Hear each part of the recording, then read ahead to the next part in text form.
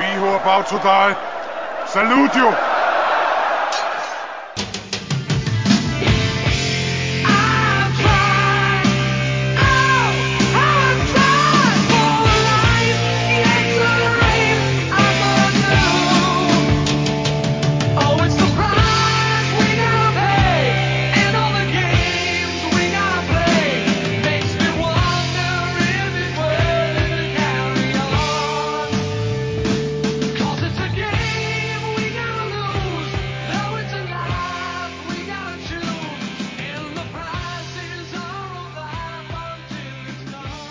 Base front recruits, it is episode 17 of Morituri Mondays. We are firmly in the second half of the run of the classic and undervalued Strikeforce Morituri run from Marvel Comics. Chris and Chris here to break down the 17th issue with a cover date of April 1988. But first, we got a finale. Something will end today. It's not Strikeforce Morituri, but something is going to end today, and you want to jump right into that?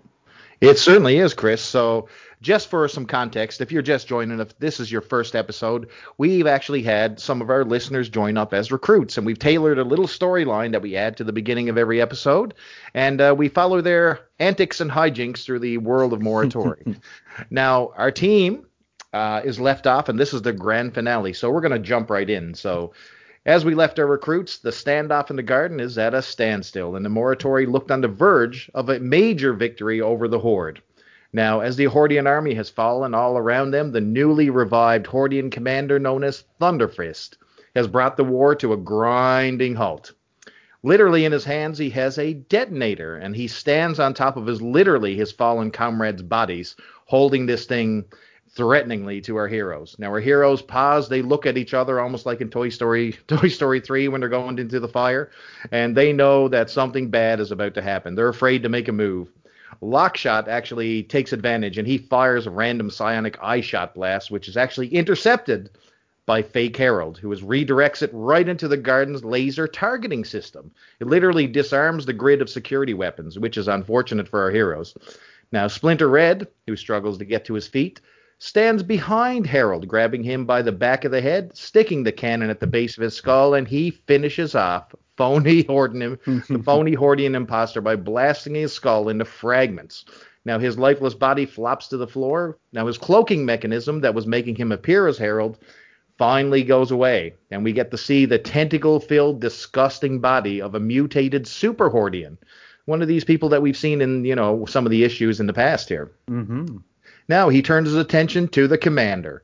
Force field jumps in place. He shields Red to protect him, but also stops his ability to fire on the commander. So he can't blast through the shield, but he just protects his friends. The Morituri are backed into a corner as the Hordian commander holds a detonator high and clicks the button. The men turn away from the Hordian commander, closing their eyes. Just at least they don't have to witness, the end of their last few minutes of life. Yet, nothing happens. Lockshot turns towards his enemy, who is standing with his eyes wide. All of a sudden, his hand is empty where the detonator once resided. Materializing behind him is Flash Forward, one of our recruits who appeared to have died earlier. He grins with a sneer. He says to his friends, "What, did you expect you all to let me die? I'm a time traveler. Do the math, people. Well, stop wasting time and take this bad boy down." Dreamscape opens up a final portal door, and Lockshot levels the massive Hordian with a searing blast, driving him back towards the portal as Dreamscape shuts it quick, taking the villain completely out of the scene. Now they've actually defeated the Hordian commander. Suddenly, a buzzer goes off. The lights in the room come up, and a PA announcement says, "Your virtual session has ended. Here at Morituri Studios, we hope you have enjoyed the experience." All of a sudden, we pan back, and the viewers see the room is merely an empty room and not a garden at all. There are no Hordian corpses. There are no Morituri. Merely 5 men in virtual reality headsets and sensory suits. As the men take off their headsets, they start talking among themselves. The door slides open, and a man with a clipboard enters. "Thanks for attending the Morituri Simulator, gentlemen. Please place your headsets in the bin to your left." The man who's seemingly in charge of the show listens with a grin as the men chatter amongst themselves, and they're saying, "Oh, this was much better than the last time. They added a whole bunch more garden effects." Another one says, next time I got dibs on the Splinter headset. That Med character sucks. I can't believe that real people signed up. They had to be stupid to do this. Another one says, give me a break, Randy. This is my 100th time. It's getting pretty old. The Moratori are dead as an attraction. Let's go to some dinner. I'm dying for a beer after all that. And the man running the show, he watches as the four men slide out, and they're sliding out of their goggles and suits. And one man is still removing his suit, and he starts to make small talk with the man who's waiting patiently for the show to end. And the patron actually says, you look like that Med guy from the game, just a little bit older. Anyone tell you that, buddy? That guy's still alive? I know they found a cure and all, and they all disappeared. Seriously, but who signs up for a job just to die in a year? Man, there's no way that stuff was real, just some social media hokum. I say, pretty funny, huh? The old man's smile turns into a look of disappointment, almost sadness, really. He says, yeah, I've been told that a time or two I look like Med, but let me be clear, young man. The characters in this game were actually real people, and those situations that you went through were all very real happenings.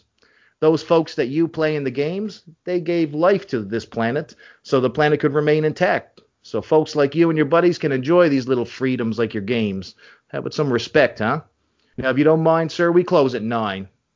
I would like to make it home for supper on time this evening. Customer actually looks a little bit upset. Settle down, old man. You wouldn't know if you fought the war by yourself. Why don't you tell your boss to get someone who has, customer service skills? No tip for you crooked bastard. The man with the clipboard just takes a deep breath, pushing his gangly gray hair out of his weathered face. He clips on a name badge that he was holding off wearing due to some self-consciousness issues. He clips it to his shirt. The name badge actually says Med. He sighs, looking at pictures on the wall as he waits for the man to leave, of all the 3 generations of Moratori who lost their lives with the process, and then his own 5th generation of Moratori, a class of actual survivors, at least physically anyways. He smiles when he sees the photos of his friends. First is Lockshot, who went on with his life outside of the Moratori process. After they found a cure, he went on to become a farmer and live off the land with his wife for 40 years. He had visited Lockshot and his family pretty faithfully the first years after the Moratori project ended, up to 10 years, and after the discovery of the cure in the dumpster not so many long ago. He remembers how happy they were first when they had kids. He had twins, to be exact, 2 kids, of which they were named, he got named the godparent of. He had named them Robert and Jaylene. They had become religious and they had deep faith, that they were happy and had a zest for life. He wished he stayed more in touch with Lockshot, but he knew the less reminders of, his time as Moratori was best, as Lockshot suffered from PTSD, which had crippled him for a while, until he met his wife, Eileen. He was very happy for his friend, almost envious he had that peace. He smiles as he sees Flash Forward's picture, whose time-traveling abilities actually had years made him a player on the stock market when he left the Moratori process. Him and his family had become wealthy with cash before he died of cancer, not long after the process. And it somehow seems a little bit better than dying to some government death sentence. Who would have known that investing in the cruise industry and household cleaners would have just been the thing to get people quintillions in Paideia credits? Who would have known? He was given a lifelong pass for the Flash cruise lines, but he never ever availed of it. The group had always felt guilt-ridden for what they had done, left his friend to die, despite not being force-field and understanding that Flash Forward's powers were his ability to flash forward several minutes and alter the past. He had given himself a warning that he was about to die and actually prevented his own death. Hence his name Flash Forward, I guess. And he had the solace that his friend did not die that particular day. Then he walks past Forcefield's picture. Well, he was the one guy who made being Moratori a living. He never left the Paideia, see? He still works doing something with the government despite his old age, which he is proud of, Most of his work he doesn't talk about these days. He's more of a ceremonial figure, an ambassador of sorts, really. The government had all but buried the Moratori program and went out of their way to dial back on the public face of the battle with the aliens. It's almost like they didn't want to make it seem like it ever happened. 5 years after they burned the memories of those who had lived during that time, he still talks about Forcefield on their class anniversary every year. It's almost like an obligation, but he still appreciates the video call every single year. He even received a slab copy of The Last Stand of the Red Watch comic that details their own class's adventure, which he got home as a gift. He doesn't look at it, but he's still proud it exists. He walks by a picture of Dreamscape, who after the Morituri experiment decided to build a virtual reality business, which actually pays Med's bills to this very day. Red actually went back to Russia, and he hadn't heard much from him since the last time they had a Strikeforce Morituri convention about 15 years ago. He is sad that the public cares so much about the real people who actually sacrificed their lives. He wished his retirement was actually different and still enjoys the moment when someone recognizes him. As he looks around his plan to watch the next group of virtual reality simulator customers in the morning, he's glad that the day is finally over. He doesn't have to worry about tomorrow. He begins to feel a little bit tired, especially after all day, and decides to sit down at his desk. His tiredness begins to turn into burning and aching of his joints. He actually drops his clipboard. His hands actually begin to glow. This time, he actually smiles. He takes one last look at his friends in the photos, and he rubs his hands together. And he almost seems like he's washing his hands, successfully stopping the glow. Even years after the cure was found, he still gets flares, but they are more or less a reminder now to him. After 2 minutes, he is fine again. He gets up from his chair, walks towards the exit of the mock virtual lab, which is full of Hordian props and animatronics designed for the experience, including the looming Thunderfist animatronic. He marvels at how accurate it actually is. He smiles to it and repeats the same line that he does every evening before close. "See you on the battlefield again tomorrow, old boy," and grins as the machine, deathly still and cold, just looks on. Just the way he likes it. He walks to the door, initiates the alarm, takes one more look around, turns the lights off. The end. Very, very nice. Very nice. Thank you. Almost brought a tear to my eye. That was very touch. That was more touching than I was expecting, and I made sure not to peek at it. So this was all fresh to me. Very, very good, brother. Good. Very, very good. I love it. Thank you. I hope the fans, the listeners, don't mind the swerve, but but it actually happened. That's it all actually happened. So that's it all actually happened. So it's not a virtual reality thing where they're you wake up and Bobby Ewing is in the shower. We don't get this. No, very, very good. Very, very good stuff. Love it. But we do have the other story to get into today, and that is Strikeforce Morituri number 17. Oh, We're still in 1988. This is April 1988 cover date. The story is called ... Breeds Monsters. Written by Peter B. Gillis with art by Scott Williams. Hell yes, man. This guy did a great job in this issue. Absolutely. We'll talk a little bit about more as we go through. Absolutely. I was gonna heighten the suspense a little bit. We saw him last. What I meant to say was I wonder how Scott Williams makes out on this issue. We last saw him as, I believe, Whilce Portacio's inker. But now he gets the whole shebang of the design job here, and yes, he does a very, very good job. Letters Phil Felix, colors Max Shield, edits Carl Potts, chief Tom DeFalco. So I gotta do it. So I'm sorry. Cover price $1 US, 125 can, and 40 P's in the UK. On sale date, December 1, 1987. Now we have a solicitation, and it really doesn't spoil anything, so we probably don't have to worry about saving it to the end here. It reads, is the government betraying the Morituri heroes they created? Strikeforce Morituri discovers that the truth behind the government's stonewalling is even more devastating. Not only is the government secretly creating a new Morituri base, they plan to populate it with a new generation of Morituri warriors. Trouble is, this new Morituri-making process, quote, breeds monsters. Boy does it ever in this issue. Can't wait. Absolutely. Yes, we met one of those monsters last issue.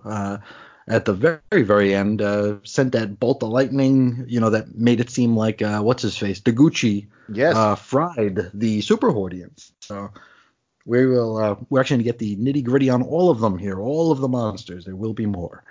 Now the cover. I think this is one that we don't agree on. I don't like it very much. I don't care for it. It's basically the team stood before a glowing door, and in the doorway are some sort of globby-looking monsters.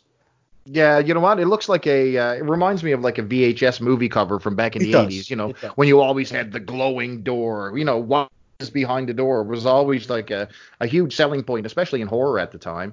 Sure. One of the things to note on this cover, and I usually inspect the covers in pretty good detail, and of note is the cover box. The cover, Oh, the corner. literally Yeah. the corner box. Yeah. So up in the corner, you get to see Pilar, she's flying, and you get to see the floating heads of, you know, some of the cast around her, okay, which is pretty normal. Until you see that Louis' head is still there despite having died 2 issues ago. Like, seriously, bro, who edits this? I love the fact that it's still there. Don't get me wrong. I've got affinity for my version of Morituri. So For now, sure. what I like about the cover is that the Morituri are actually drawn pretty well. You know what I They mean? Like This, like I they're believe this is Portasio too. oh really? Well, I he think did this is a he Portasio cover. Yeah. yeah, he did a good job on this actually. And Oh, it's no, it is Scott Williams. I'm sorry. Yes, Okay. it is Scott Williams. Yes. I was gonna say, like, Brava looks really good. You get to see Deguchi; he looks pretty cool. Mhm. But one thing I will point out, and I and I love this, and especially in old comic book ads, I always loved when things were miscolored. You know what I Yes. mean? Like, especially old Star Wars action figure ads. You know, you'd have Han Solo, and all of a sudden he's got a blue vest on and half Mhm. blonde hair, and you know what I mean? It was just crazy stuff that was going on. But anyway, we get to see Sheer here, who's front and center, and he's actually got nice light brown hair, not Yep. a flicker of black hair. His white streak is completely gone. Like, did they run out of black or something? Or is this from, like, I tried to justify it. I said, okay, maybe it's the light shining from the door and it's just brightened him and his clothing or whatever the case might be. But I think I was giving him too much credit, to be honest with you. Yeah. The no prize is in the mail because they just messed it up. Yeah, they screwed it up. They don't even have a clue that was even Sheer, I would imagine. But anyway, the bottom of the page seems to have words, and it's in this white text box, and it says "the next generation." It's got this really, really stupid exclamation point. Now, Giant exclamation yes, point. and I Yeah. mean, as you saw from the last couple issues, they've been someone definitely had a Macintosh computer, and they were toying around with font. There was no doubt. Now they didn't use the gradient filter this time, which I was happy that they didn't use Yes. last time. But you know, the cover itself is okay. But the next generation tagline, which is interesting at the time because this actually came out in what 1987? You say December 1st? Yes. Well, guess what was just hit the airwaves at this time? I wonder. Star Trek: The Next Generation had just debuted in September 28th, 1987. So Okay. the words "The Next Generation" was all the buzz at this time. I thought maybe Degrassi, the next generation started. Oh, that but too. I guess not. No, No, that was far later. Yeah, that was like closer to the 90s, bro. I think. But That was like in the 2002 90s. or something. Yeah. Oh, The Next Generation? No, Yeah. I was thinking New Gen. Okay, yeah. I know what you're Yeah, where Snake and what's his face, Spike are getting married or whatever, and all that silly stuff there.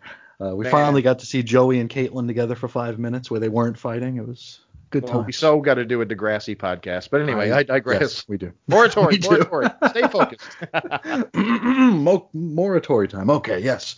Now, as mentioned, last issue, some stuff went down with a monster and a lightning bolt, and we pick up right after that. We're still in the same ghost town, where it appears as though Will Deguchi was able to wipe out all of the Super Hordians by his lonesome. And a part about this that I love is that the rest of the team is like instead of being celebratory that they think Will took out the baddies here, they figure like, he just flared up. He just had a power surge, which means the process is probably catching up to him. Yep, exactly. Which I love that as a reaction because it goes totally against the ordinary knee-jerk reaction. It's like great success actually means something different to the Morituri recruits. It's like, he did too good. Oh yeah, no, good point. You think, yeah, as soon as someone like flares up and gets mega powered, you're like, here comes the end of days for you, brother. Exactly. Now, Deguchi assures them that this wasn't his power at all. He doesn't know how it happened. He's not sure of any of this, but he thinks it probably would behoove them to find out exactly what actually went down. Exactly. So I think Deguchi is a little bit unlike someone like Radian, who would take full advantage of this particular thing. Yeah, I just took down those horde myself. Thank you for asking. He's like blowing on his fingernails, like, yep, got this one. I took them out. Thank you. Anyway, I like to focus on Deguchi here, actually, Yeah. and we've done our share of trash and the douche, I guarantee you, in this in these episodes.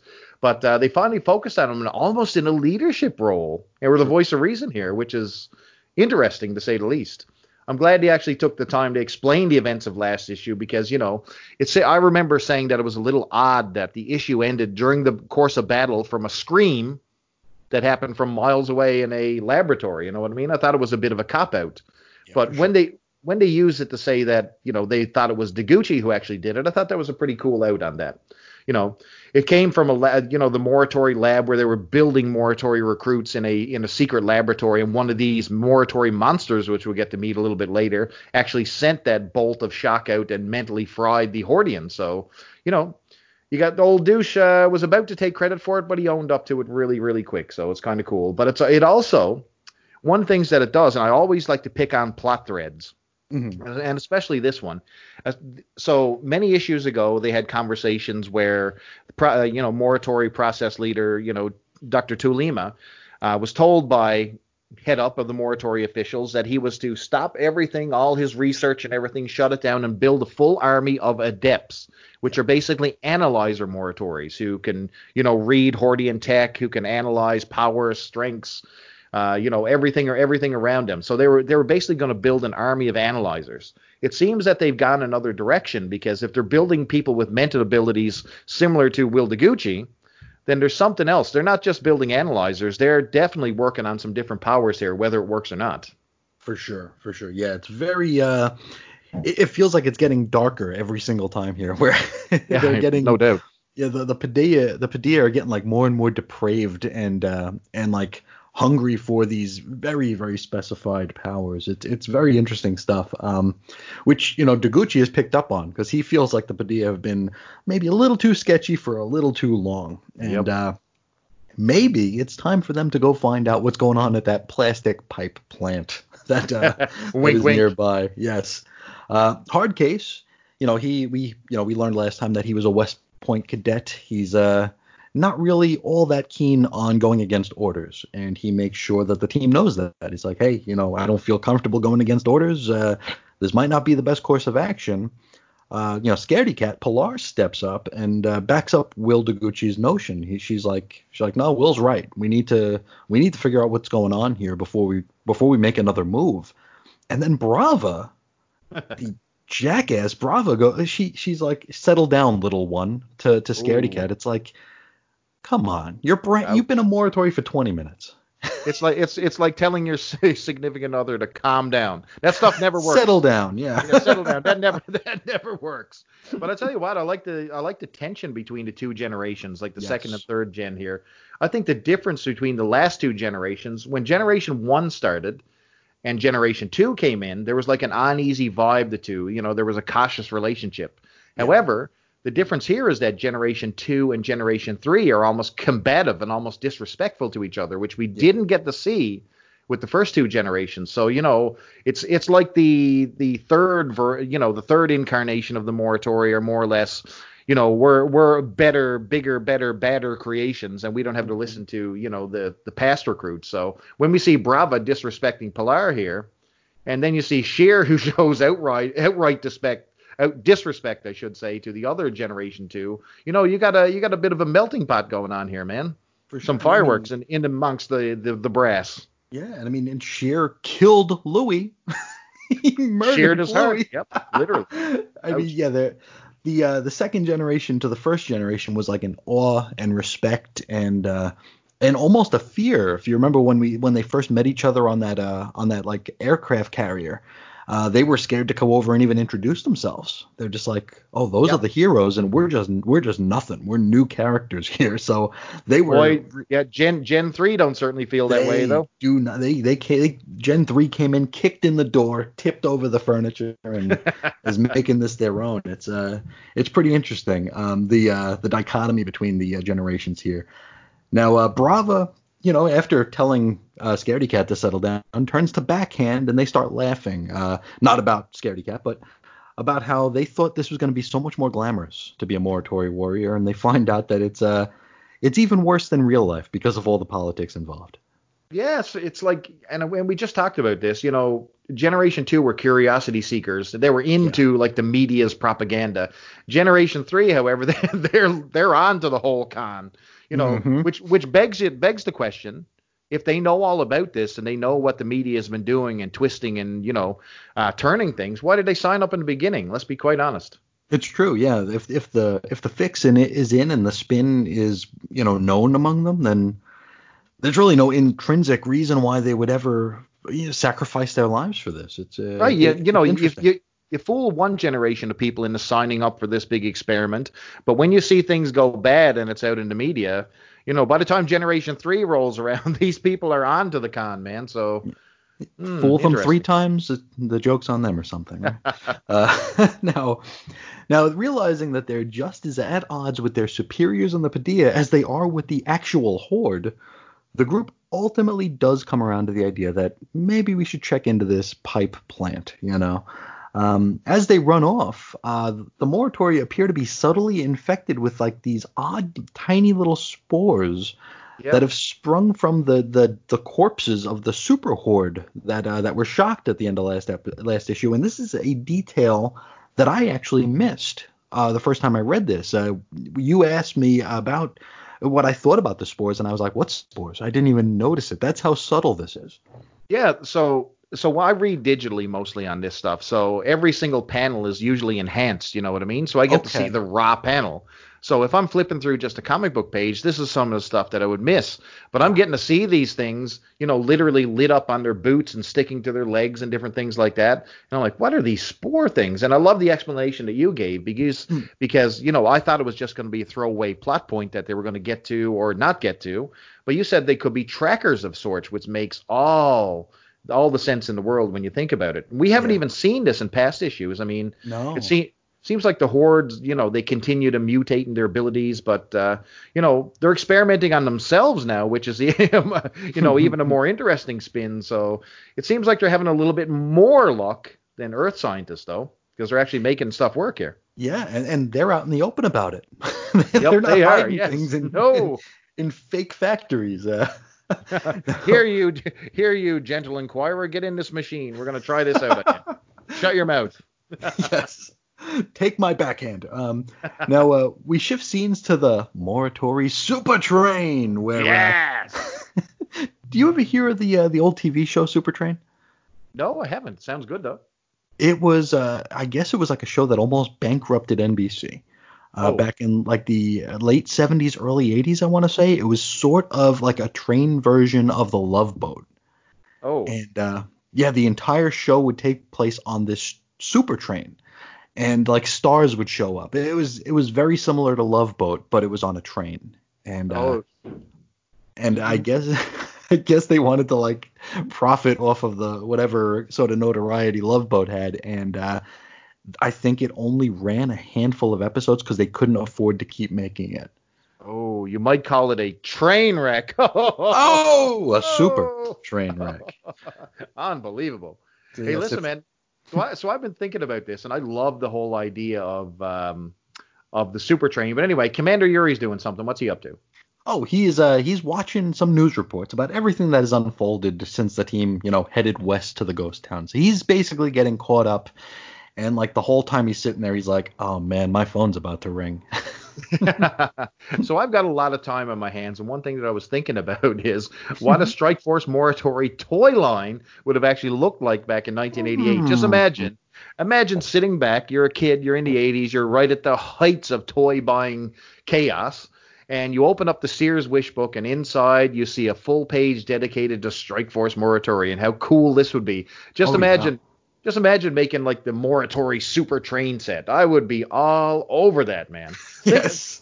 Like, what pieces would you think would make an essential Morituri toy line? Like, is there anything that comes off the top of your head? I've included a few things here in the notes, but is there anything that you would personally put in here?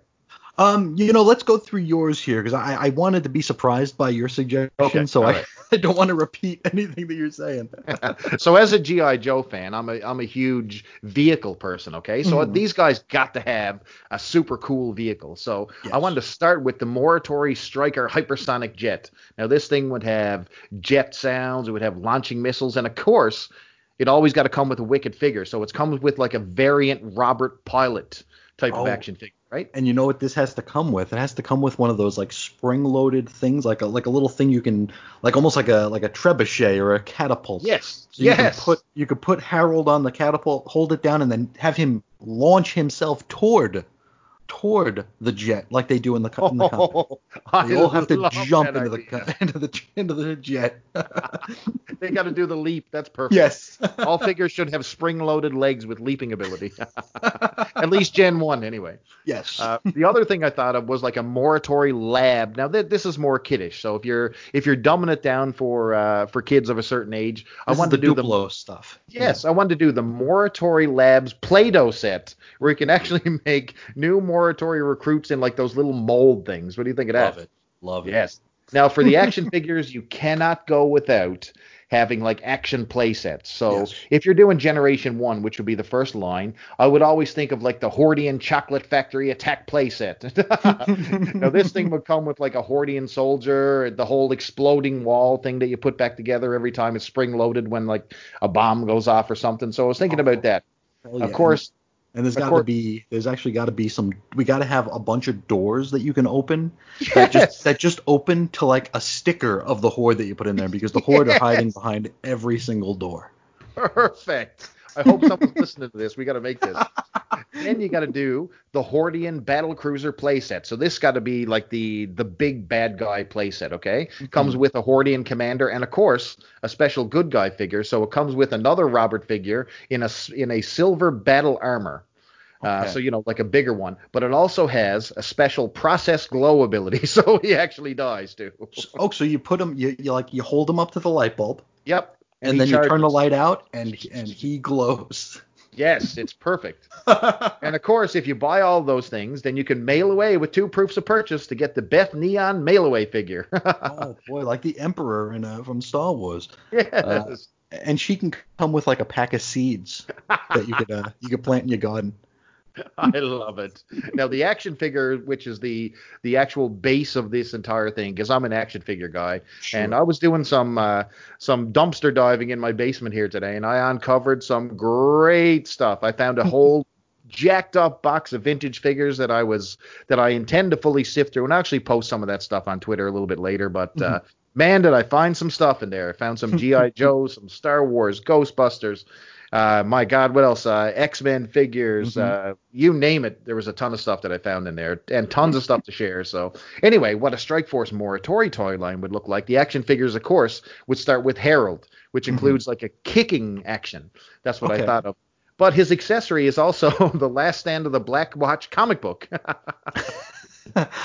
What was oh boy, those those dolls that like the girls would have where like their hair would grow and like you in Yeah. order to like make their hair grow you'd like put the arm up and down and it would like almost crank the hair out of their head. We Yes. do that for Harold for that weird little front thing he had going on Oh, where yes. where you crank the arm and like the hair just comes out the front of his head. The So I think front braid. That would that's be yes, perfect. for sure.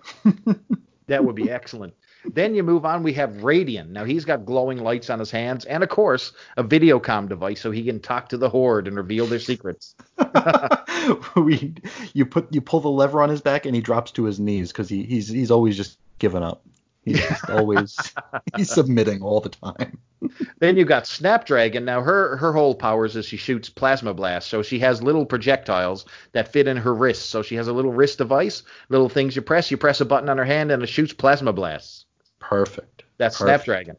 Blackthorn has magnetic hands and has power. And as soon as she attaches to something, you hear the molecular bond melting sound, like, Very cool. which is Love it. kind of cool. You get Adept. Her Does she eyes come with a glow. baby? Does she come with like a baby belly? Oh, that is perfect. We got to do it with baby accessory. Bastard child. No kidding. You get Adept. Now her eyes glow when she touches things, so she analyzes. So you get the analyzation sound, and she also comes with her favorite accessory, the Bible. Yes, she needs Nothing. Nothing wrong with that. Now, you may have to alter it because, you don't want people getting sensitive in the market and dropping these figures. So it could be That's her true. religious reference guide, we'll call it. Maybe, yeah, it's just a spiritual pamphlet, a spiritual guidebook. Perfect. Yeah. I love it. And then you get Marathon. Of course, he has punching action, similar to a Superpowers figure. So you press his legs like that. So you showed me when we were on Twitter today, you found a Wolverine figure and you press his legs and he sort of flexes like Hulk Hogan. It's really weird. I was thinking for Marathon, you have him like the first line of X-Men toys had that Colossus that he was useless. He had his hands held down like with his hands facing up, and you gave him like a giant weight, and he basically did curls. That was his whole thing as he lifted. I do actually own Colossus, so in another box somewhere I have Colossus. Yeah, he does. He's got those open hands, and I guess it was for that big barbell thing you had. That's it. Yeah, that's all he did. So we could do that for Robert. And I think like to let the kids do a little bit of cosplay, we put like a giant M face tattoo that they can like lick on and stick on over their face. Let it sit there for like 5 minutes, pull it off, and they are Robert. That is perfect. And of course, you already got the Commander because he came only with the Hordian battlecruiser. So you also got to have a couple of different henchmen. So you got 2 Hordian foot soldiers with different weapon accessories and laser blasting accessories. So they're different. And of course, they'll be repainted and changed around and called something else about 7 or 8 different times. So those 2 Hordian figures will be repainted and resold as different hordes. So there you go. That's my version, and I hope somebody's listening who creates toys because that would make an amazing Strike Force Morituri Generation 1 playset. There you go. Oh, for sure. I love it. Love it. No, Love that it. is awesome stuff here. It reminds me of like the only scene from V that I remember, which is the kids playing with the V toys. Oh, I love that. I love that. I remember seeing that on screen and going, oh my God, I got to find these toys. And of course, they never appeared. They didn't exist. In North America, anyway. That's right. They came out, what was it? Germany? Not Brazil. Germany, okay. I think it might be, now don't quote me, but it was definitely overseas, and but they weren't fully articulated. So I think they could move their arms, but there was definitely extreme limits to the figures. I don't know if they were similar to a Star Wars figure where you could just move the legs and move the arms only. Yeah, I think that might be it. But anyway, I digress. Interesting. I think that's a bit of fun. For sure. Yeah, well, that would be really fun to see, a Strike Force Morituri action figure set. If only anybody was like clear on who had the rights to it. Every time they try to make something about it, people are arguing who owns it. But whatever the case, back to the story. We are on board the Super Train with Yuri, and as we mentioned, he's afraid he's going to get a phone call, and he is not mistaken. He assures the Padilla bigwigs that he hasn't told the Morituri anything, but he warns that those recruits, they're neither robot nor soldier. So it's kind of to say that they are human with curiosities that are likely going to get the better of them. And they're not going to just fall in line. And he prays, even though he's not a praying man, that Dr. Tulima doesn't get wind of any of what's about to happen. We haven't seen Tulima in a little while. Was he in the past couple issues? I think we just saw a video call from him. Oh, yes, right. Or yes, recording you are, right. of a video call. So we haven't seen him in a while, but what we did hear was that the Generation 2 cadets actually still keep some sort of regular contact with him. We just haven't been privy to it. From here, we jump into space, and we jump into the Hordian Expeditionary Fleet. And that's where we see our main man, Thunder Crush, where he has assembled the VIPs of the organization to watch the defeat of Strike Force Morituri. And you might imagine after the results of last issue, he's been left with quite a bit of egg on his face, because yes, sir, his Super Hordians were crushed. And we learn here that those testicles that doth hang from the Hordian chins might actually be grosser than actual testicles. They are actually throat sacs. Man. But just the word sex, there's just something filthy about that word. I don't know what it is. It's that one feature about the Horde that is just absolutely disturbing. I mean, you have these odd-shaped pear-like heads, and then they have these 2 giant bowling ball-sized testicles for chins. It is really odd. But what's funny about veiny. They're Oh, yeah. veiny. It's like they're in full throb mode or something. But They anyway, are. Yeah, he's got blue chins. Yeah, I well, mean it's and what's interesting, it seems like the higher up in the ranks you go, the bigger your testicles get. Not even a joke. no, You know? seriously, Yeah, you're right. You are yeah. right. It's, Yeah. it's really, I don't know how they play it out. I don't know how they measure that, but and their look has morphed a million times from issue to issue. It's like Yeah. there's not a consistency issue, but I think that it's intentional. So, from issue to issue, they got, by God, grosser. You need to make them more like, give them a little bit more sack. You know what I mean? I don't know. It is there is definitely something going on visually with them for sure. It's and it is not pleasant to look at, especially when you notice the veins. It's Oh, mm, mm. not a veiny guy. Oh no, look at the vascularity of those chins. Now the man Thunder Crush, he rises from his seat and he basically is walking around this room looking for someone to hit. He just wants to hit somebody. He's like why iotaing everybody. The gentle inquirer, he stands up and he decides he'll take one for the team and he allows himself to get slapped silly for a little bit. And after Thunder Crush is, satisfied with slapping him around, he walks away, and we see the gentle inquirer smiling. He seems very happy that he took this beating, which makes us feel like he might have some sort of a plan. Yeah, just Hmm. listen, there's nothing more liberating than having a plan, man. I don't know if you've Mm-hmm. ever had a backup plan, but I remember like in real life, Mm-hmm. one of my workplaces, it was starting to get a little bit miserable about here because, there were some corporate changes, some scheduling differences, new tasks, and just new ways of doing things. And it just wasn't fun, you know what I mean? So Mm-hmm. I went ahead and after several years, I went and got myself a new job.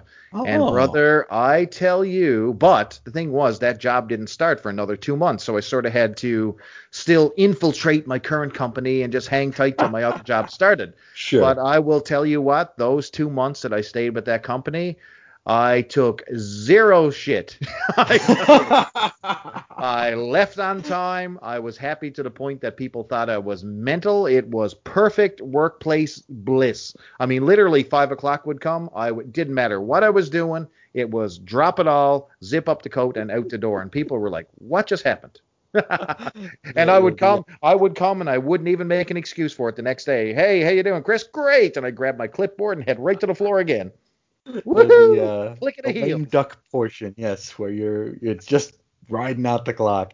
It Um, was so good. As for real life, I was working on a government contract about 10 or so years ago, and it was a huge project where we were dependent on a very archaic sort of a computerized system here, or very maybe not so much archaic, but a system that not everybody was comfortable with, and so as we worked, I kept physical backups of everything because I didn't trust every backup plan I've ever come up with is basically because I'm cynical and distrusting of everything. Listen, So I you cannot be too trustworthy in 2020, sir. You got to It's true. that was a good point. It's true. So I kept physical copies of everything, and so like my little office space was just full of data. And people are like, oh, why you holding on to this stuff? I'm like, just holding on to it, no big deal. And then for a weekend, we had a monsoon out here in Arizona. We have monsoons for a little bit of the summer, which are big storms that Arizona is never prepared for. So we had this monsoon, killed the power right in the middle of a backup. So all of the data that was being processed and sent was lost. And Oh, yes, which really would have hurt our quality rating on this project had I not kept physical copies of everything. And bam, so bingo. yes, so like that Monday I came in and they're like, oh, we lost all the data for the past 2 weeks. I'm like, no, we didn't. I got it. They're like, well, no, we don't have it. I'm like, no, I have it right here. Everything here is physical. All we have to do is re-enter. And I and love and it. and I think that might be the closest I've ever been to getting kissed by a man. So that was You don't want to be too good, Chris, or depending. Listen, that's all good, brother. Whatever. but that was one of my backup plans that actually worked, and then all of a sudden everybody started keeping physical backups of everything. So worked out really well. Look at you, the super planner. If only I was on the super train, it would be all good. Now, back to the story. We're in Monument Valley, which I guess is right outside that ghost town where that plastic piping plant is. And Pilar and Silencer, they're staking out the plant in silence. Ooh, yay. Moments later, they're joined by the rest of the team, which begs the question, why did they bother to split up in the first place? We got a case of the writing blues here, man. There probably was a lunch break or a week off, and you know what it is when you're writing an epic blog post or something, and you just forget where you left off, or you just leave it for a while and you come back to it, and all of a sudden, Probably, yeah, if you didn't refresh yourself on where you were and just pick up where you think you were, chances are you're writing the same stuff over again. And I've done that a million times where I've started and stopped a blog post and I just pick up and start typing, you know what I mean, without rereading what I had done previously. And all of a sudden I've got the same content in like 3 different paragraphs because of my start and stop. You're like, oh, God. Now, I'm not a super editor, but I guarantee you that's probably what happened here. Could be, for sure. Now, they put this plan together, right? Now, stop us if you heard this one before, but they have a plan in which they can use their powers in tandem. Shut your mouth. That almost never happens in this book. Ever. Now, we do shift inside the plant where the geeks inside, they get an alert that there's something approaching. Initially, they fear that it's the Horde, but find out it's something far worse. It's actually Strikeforce Morituri coming for them. Now, the commander inside this plastic piping plant is kind of beside himself. But deep down, he knows that whatever punishment they're about to get, they deserve. It's amazing how easy the Morituri actually get into this compound. I mean, you think about issues 1 and 2 where we saw like the Morituri headquarters. I mean, they had to isolate a full team of like rookie recruits from getting out. Now, they did manage to escape, but with great difficulty.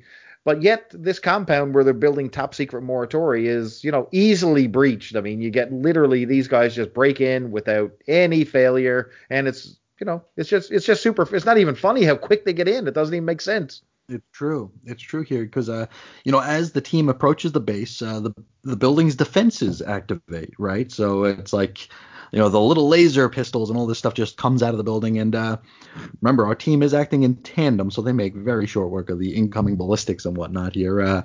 Some examples, backhand deflects the blast. It's kind of what he does. Sheer cuts through a fence, okay? So we have a big hole in the fence. Brava then drops a boulder in the gap in the fence.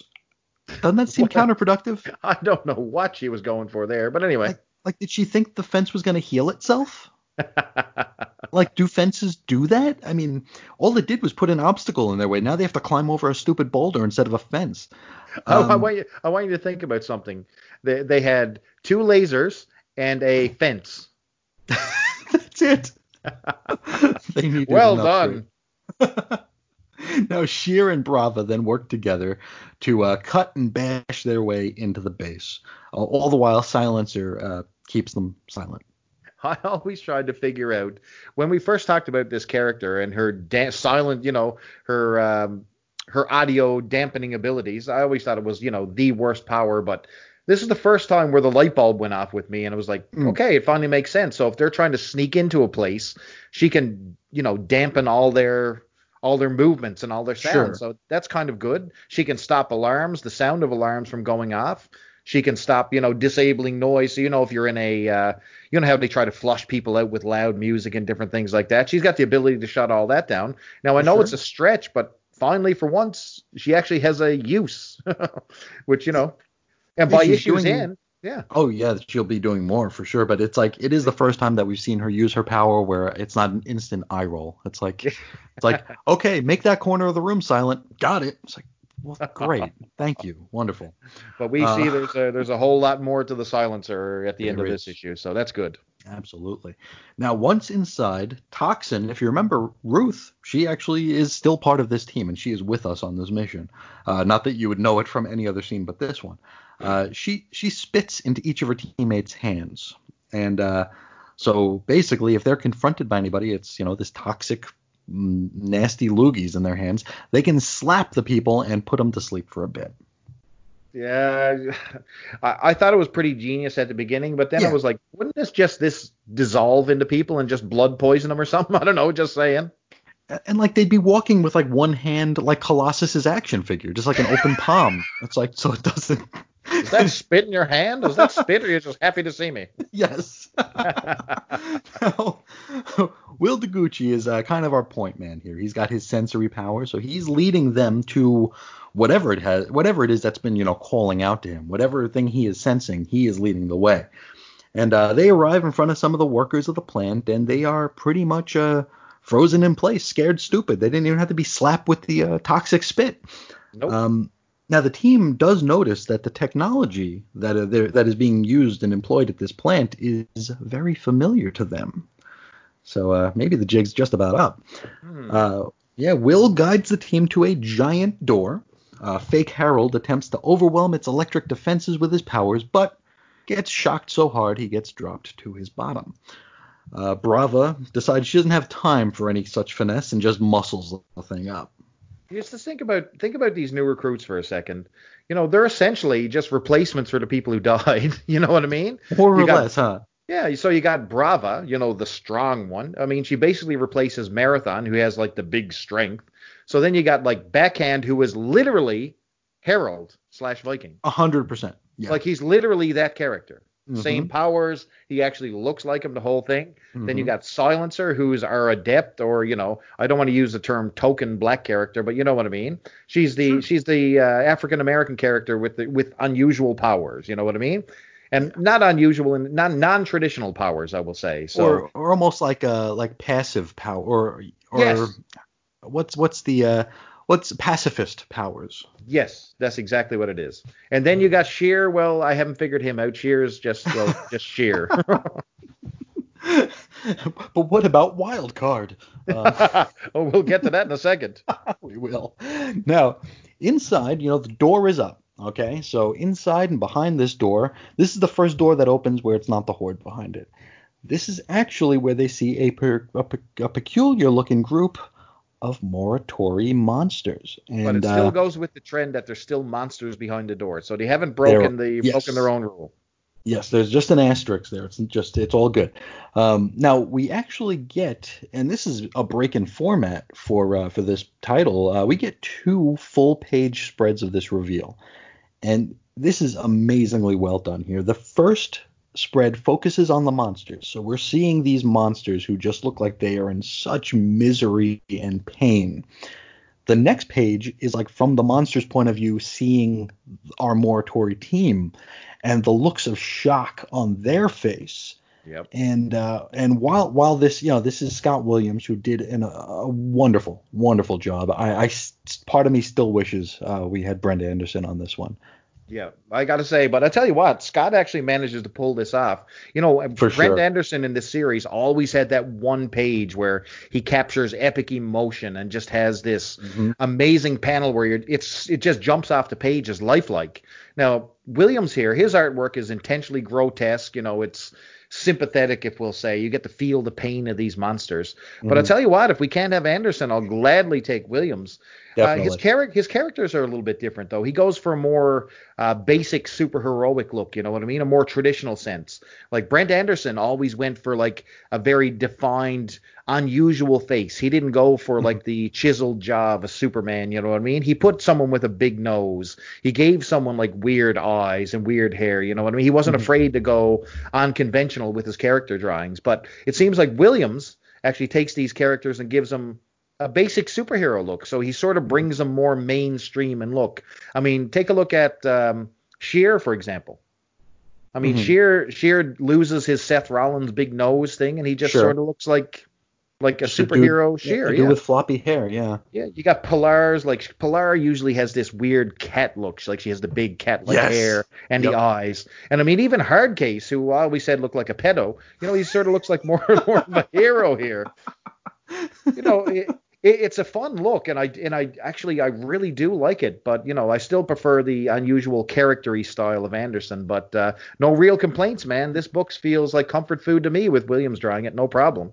Yeah, it definitely would take Williams every day over Whilce Portacio for Oh, sure. whoa, yes, yes, sir. Yes.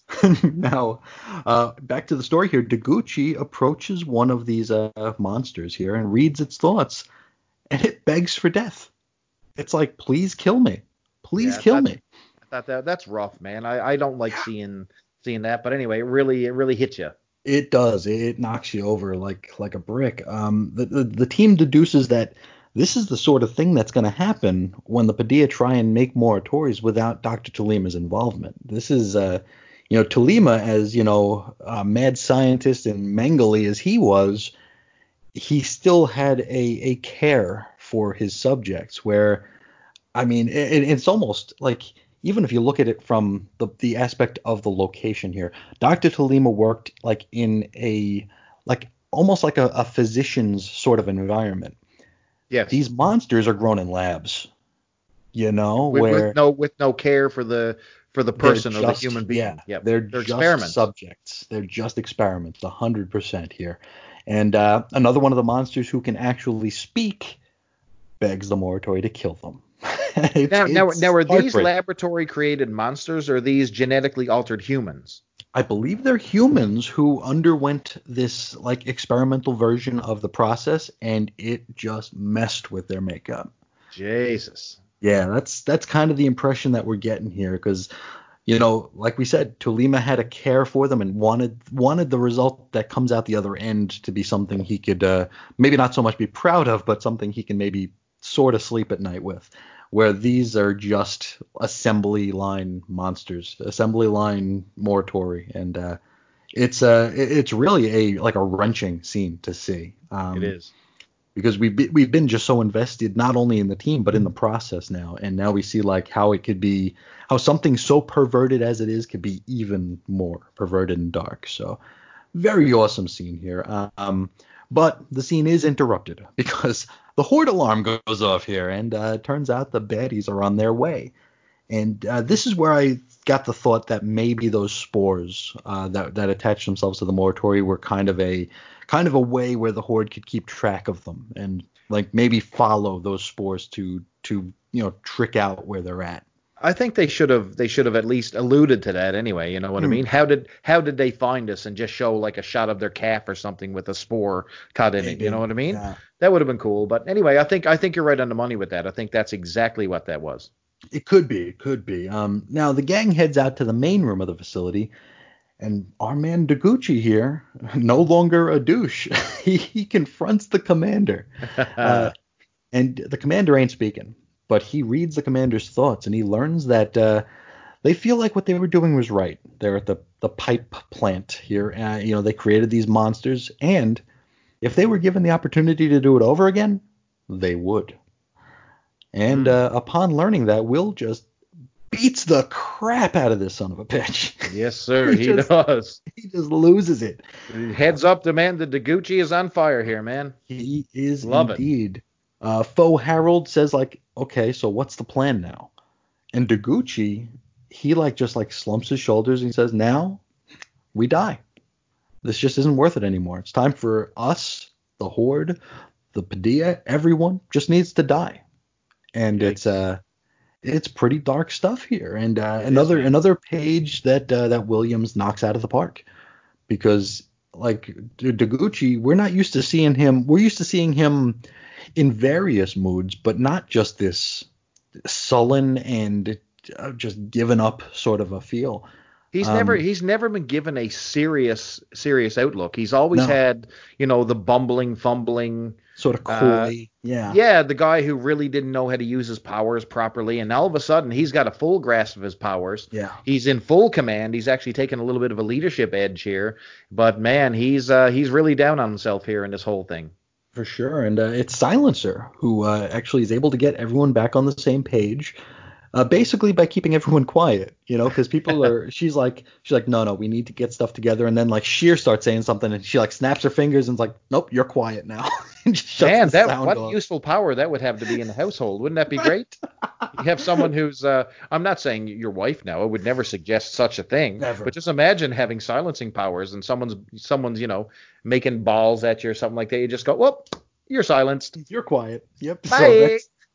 So Silencer is basically shutting down the whole team here. It's like, nope, you don't talk now. Nope, you don't talk now. We need to get together here. We need to be, we just need to take care of what's going on here. And right after this, everyone's sort of back on the same page. The Horde bursts in, and the battle is on here. Well, actually, first, before this happens, the silence here that Silencer has invoked on everybody, it's broken by Will picking up some thoughts from those Morituri monsters, Yes.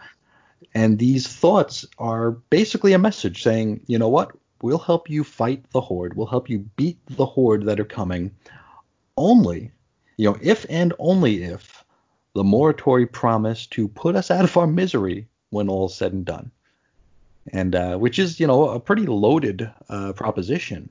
And it turns out that these Morituri monsters are true to their word here. Will and Sheer, they get into the doorway, that big doorway where the monsters were locked behind here, and they channel the full power of these Morituri monsters into the fake Harold. So he could in turn deflect the full brunt of these Morituri monster powers toward the Horde, which puts them out of commission before they could do like anything but break the door. I tell you, man, this new team seems to have the numbers, the Horde's number. I guarantee it's almost like it's not even fair. They got their stuff together as a team, like they do. Better than any other generation. It's like they're working in tandem a lot better, and but I'll tell you what, these new Morituri, they're loaded for power, man. They're not fooling around.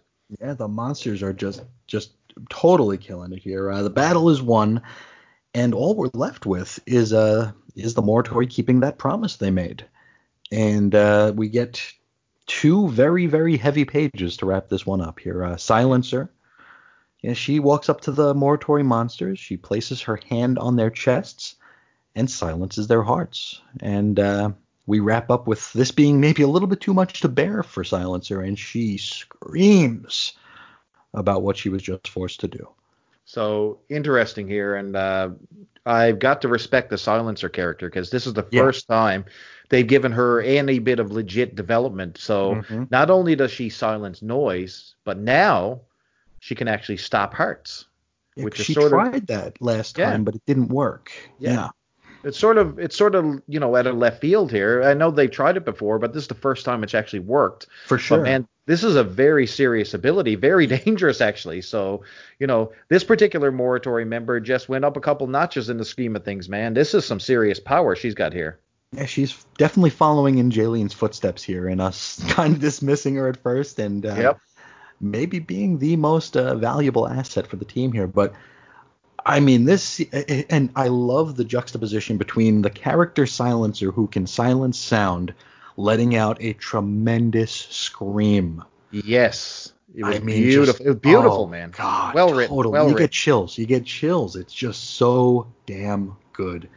And that's where we leave off here. And if we would have said, and this is something we say every week, if you would have said it with issue 17, we'd still be loving this, I'd have said nope. But well, here we are. I did. I was fully engaged. I loved every ounce of this issue. I mean, is it the best issue? You know what? It's not terrible. It's definitely a top 10, man. It was really good. For sure. And just so many, and we're going to get into the letters page in a little bit here, where somebody's going to question the characterization in this book. But I mean, is there any stronger element to this book than the characterization? This is the heartbeat of this entire book, man. The characters, you just get so wrapped up in them, and that is what this separates this book from anything released in the 80s, man. This is really something. Yeah, I mean, even the characters that we don't tremendously care for here. I mean, Sheer, looking at Sheer, I want to throw up, but he's got. He actually is forming a character here. Hardcase, he said like 4 words, but still he has his position on the team here. We're seeing some depth to him where he is the guy who's going against orders against his will because he's come up in a culture where you just follow orders. It's we're really just seeing a lot of layers of depth piled onto these characters where, it's it's hard to put into words because they have so much trauma within them with this, the year death sentence here. And to have all this experience and all of this conflict dropped on them after the fact, it almost seems unfair, but it's just so damn enjoyable to experience along with them. Oh, totally agree. Just a breath of fresh air, man, in the comic book world. This is. I'm glad that we're looking back at this because, I don't have that air of disappointment that I get with, some of the books that I read these days. This is just fun times. I look forward to every Monday, man. Absolutely, absolutely. And this is the second issue where, and you know what? This might be the first issue where no one from the first generation is even mentioned. Oh, yeah, really? I mean, you got literally the only one left is Blackthorn. Yep. Aileen, who's on the run, didn't even get a mention this issue. Yeah, because last issue she wasn't in it, but she did get a mention. This time, I don't even think she got that. So it's it feels like we're moving on. And speaking of mentions, this letter page should be titled Strike Force Morituri Sabotage because I have never seen a more relentless, destructive letters page in the history of comic books than this. Yeah, this is one of those like what is that thing as a manager when you give a review, you give like the compliment sandwich, Yeah, yeah. Where it's like one good thing, then you fit in all the bad stuff. It's your strength, weaknesses, and opportunities. There you go. There it is here. And that's basically what all the letters are here. And we're not going to read them line by line. We're just going to pull out the main thoughts here. The first one comes from Chris in Santa Cruz, and he says that he loved issue 14, which involved that Hordian carjacker. And we love that one as well. Definitely. That was a very, very strong scene, probably one of the strongest in the entire run. But he hates the new team, which is the Third Geners. I think I actually wrote this letter. Maybe I'm the Chris, and I lived in Santa Cruz. I didn't even know it. But I believe, hating the Third Geners, I think that's the point, because I think how they introduce people is fairly genius. So I know you and I do some work on wrestling podcasts and all that stuff, and one of the worst things that happens when you're developing a character in the wrestling world is to give somebody what's called a face push, to try to get them over. To be over with the fans. You know what I mean? You got a guy called Roman Reigns who, for better or for worse, the company tried to push as their big good, their good guy, and the fans rejected it because it didn't seem like it was authentic. It wasn't genuine. They didn't give you a chance to feel good about this character. They just said, okay, now he was a bad guy. He's good. You got to love him. And they didn't have that separation of storyline to really explain it. And that's exactly what we're seeing here. So you got a generation of newcomers coming in that are, antagonistic in the beginning. Yep. But all of a sudden, you get to like them over time because they're giving you reasons. You get to see their abilities. You get to see how they interact with the team. They still have these crappy aspects of them, but it's starting to override and you're getting to like them. And I think that is a genius way to push somebody. 100%. It gives the audience the ability to push them, not forced on you. That's perfect. Exactly. So yes, we definitely agree with Santa Cruz Chris here that the Third Geners they stunk the first time. They were there to kick in the doors and take over, and we weren't about to let that happen. And now here we are, where we are finding out that they have some value. Yep. Now letter 2 comes from Douglas from Parts Unknown. He has some suggestions. You ready for some suggestions from Douglas in Parts Unknown? What do you think is a great suggestion for this book, Doug? Right. I wonder. Now, Doug says that there needs to be more characterization. Right on, Dougie. Yeah, I mean, have you been reading this book, Doug? I mean, well, let's give the guy a break. The editor himself sometimes doesn't even read this book. I guess we'll have to give Doug a little pass on this one. The editor gets paid to read it, and he doesn't do it. He also wants more Padilla intrigue. Oh, okay. Really? That's like the page. That's like the couple of pages in every issue that I would rather just glaze over. Yep, that's the first thing that gets the old swipe. Yeah, and he wants to know more about the Horde culture. Now, Listen, I think I'd be if you had a double-sized issue. Remember the last double-sized issue where they sort of did a throwaway? They had the little comedic part in the back, and then they had Yeah. Hordian Tech profiled. I think Yeah. I'd like a profile on the Hordian world to get to see their, their collections that they have because they're collectors basically. They're Mhm. they're gold. They're gold hunters. They go around and they collect stuff on different worlds and bring it back. And they also have this tent structure, this hierarchy that they build. So just seeing what that's all about would kind of be cool. So. Horde culture is probably not the most interesting topic, but if you're going to do it, that's how I would do it. Because the last time we had a deep dive on the Horde culture, it was called Cats. Oh, whoa. You're right. Forget it. I don't want to hear anything about the Horde culture. What was I thinking? Now, letter 3 comes from Jim in Minnesota. And he loved, just like we did, the merciful sparing of that family in the carjacking scene. Well, oh boy. I mean, it's one of the most emotional scenes we've had in the entire series. Seriously. I mean, it shows a development of the enemy, which is probably the best thing of the entire thing. So you think about it. When say if you're at war with another race or another culture or something, just because we're at war with these people doesn't instantly, make them monsters. If you're fighting someone, it doesn't mean that the other guy's wrong in his opinion or his attitudes. It's just different. You know what I mean? And it's really good to see that point of view. And you got to sympathize with a Horde soldier, which was awesome. Exactly. No, that was very, very, very great scene. Our fourth letter comes from Greg with 3 G's in Massachusetts. And he is sad that Wildcard died in his first appearance. He's a haberdasher, for Christ's sakes.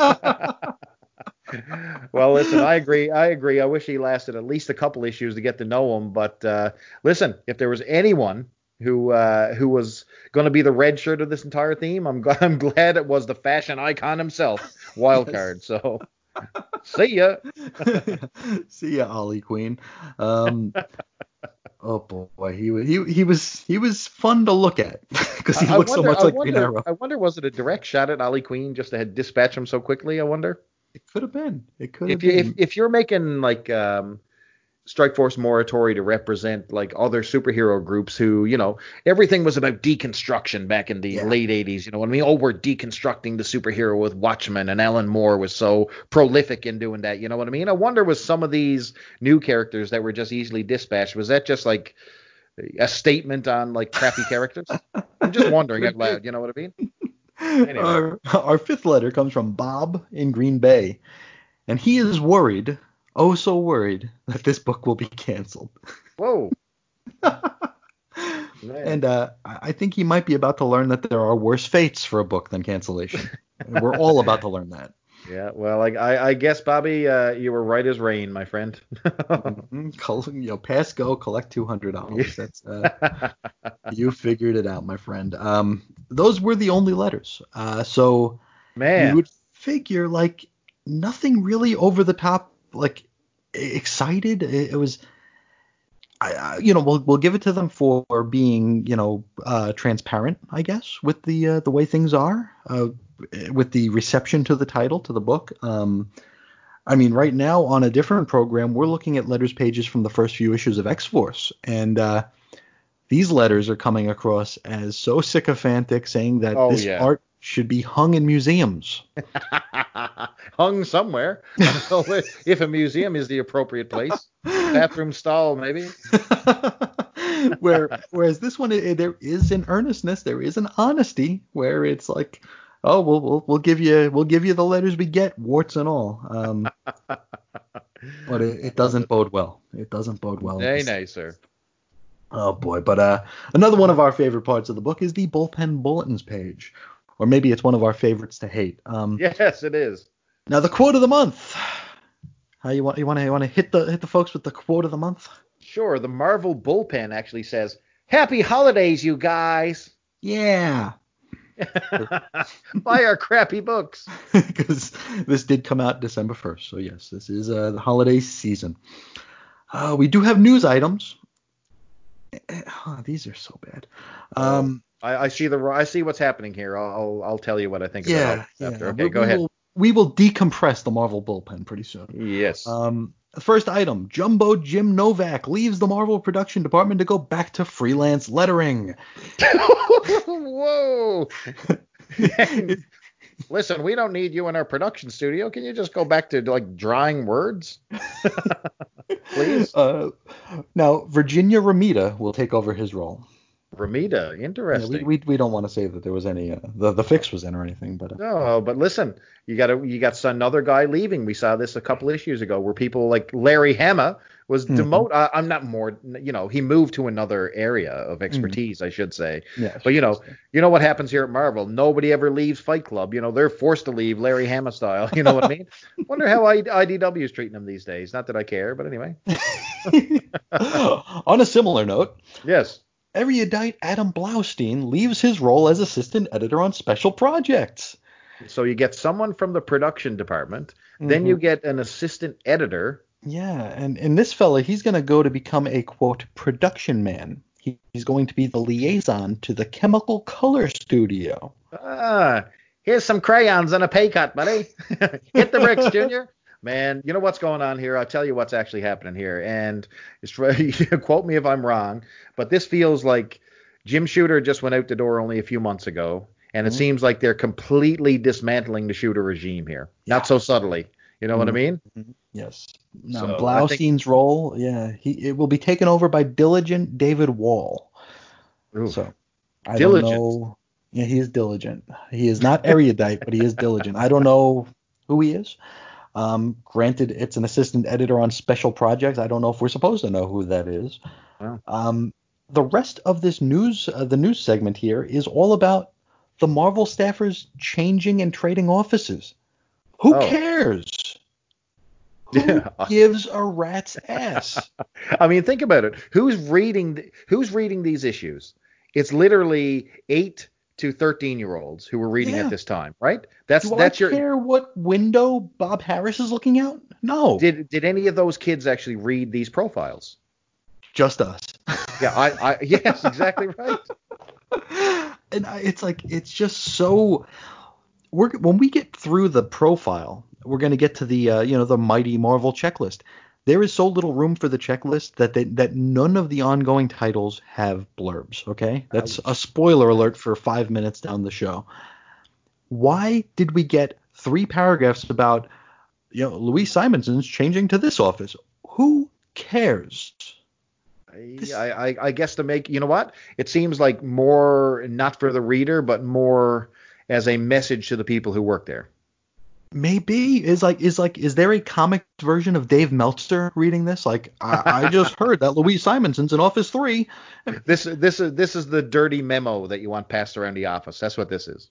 It's got to be, huh? Yeah, it's almost got to be. But so that's all the news items are about people getting canned and people changing offices. So there you go. Let's jump into the profile and we'll meet Bob Harris. He's a fellow who we were getting very familiar with on a different program. Now his gig, he is the editor on X Factor, The Incredible Hulk, all of the G.I. Joe, Spellbound, and the Inhumans graphic novel. Well, so you got some good stuff here. Number one. Sure. The one thing that sticks out to me was G.I. Joe, man. G.I. Joe, that comic book, the Real American Hero back in '88, was amazing. Firing on all cylinders, to be quite honest. I loved it. So, you got some good stuff here, Bob Harris. Yeah, and Hulk was, I think Peter David was popping in around now. X Factor was pretty strong. So Harris has himself some good titles under his belt here. Yes, sir. Now we jump to his freelance credits from the past. They include Iron Man, Thor, Avengers, Thing, and the RoboCop movie adaptation. So I was a big fan of the Thing series. I don't know what you thought of it. Did you like the Thing? I always wanted to read it. I think I have a bunch of them. I just never sat down to do it. Oh, this is after like where he was left on like Battle World from Secret Wars. Yeah. So if you like World War Hulk, that's basically what the Thing morphed into. It's a really good series. So his solo series is definitely worth a read, man. It's just popcorn fun, and it's really really fun. So I would recommend that to anybody. But I bought the RoboCop adaptation actually. So Mhm. I bought that right off the shelf, and I loved it. And one of the things that they did great was they're adapting this for kids. So they're taking an R-rated movie, and I guarantee you, RoboCop was an R-rated movie.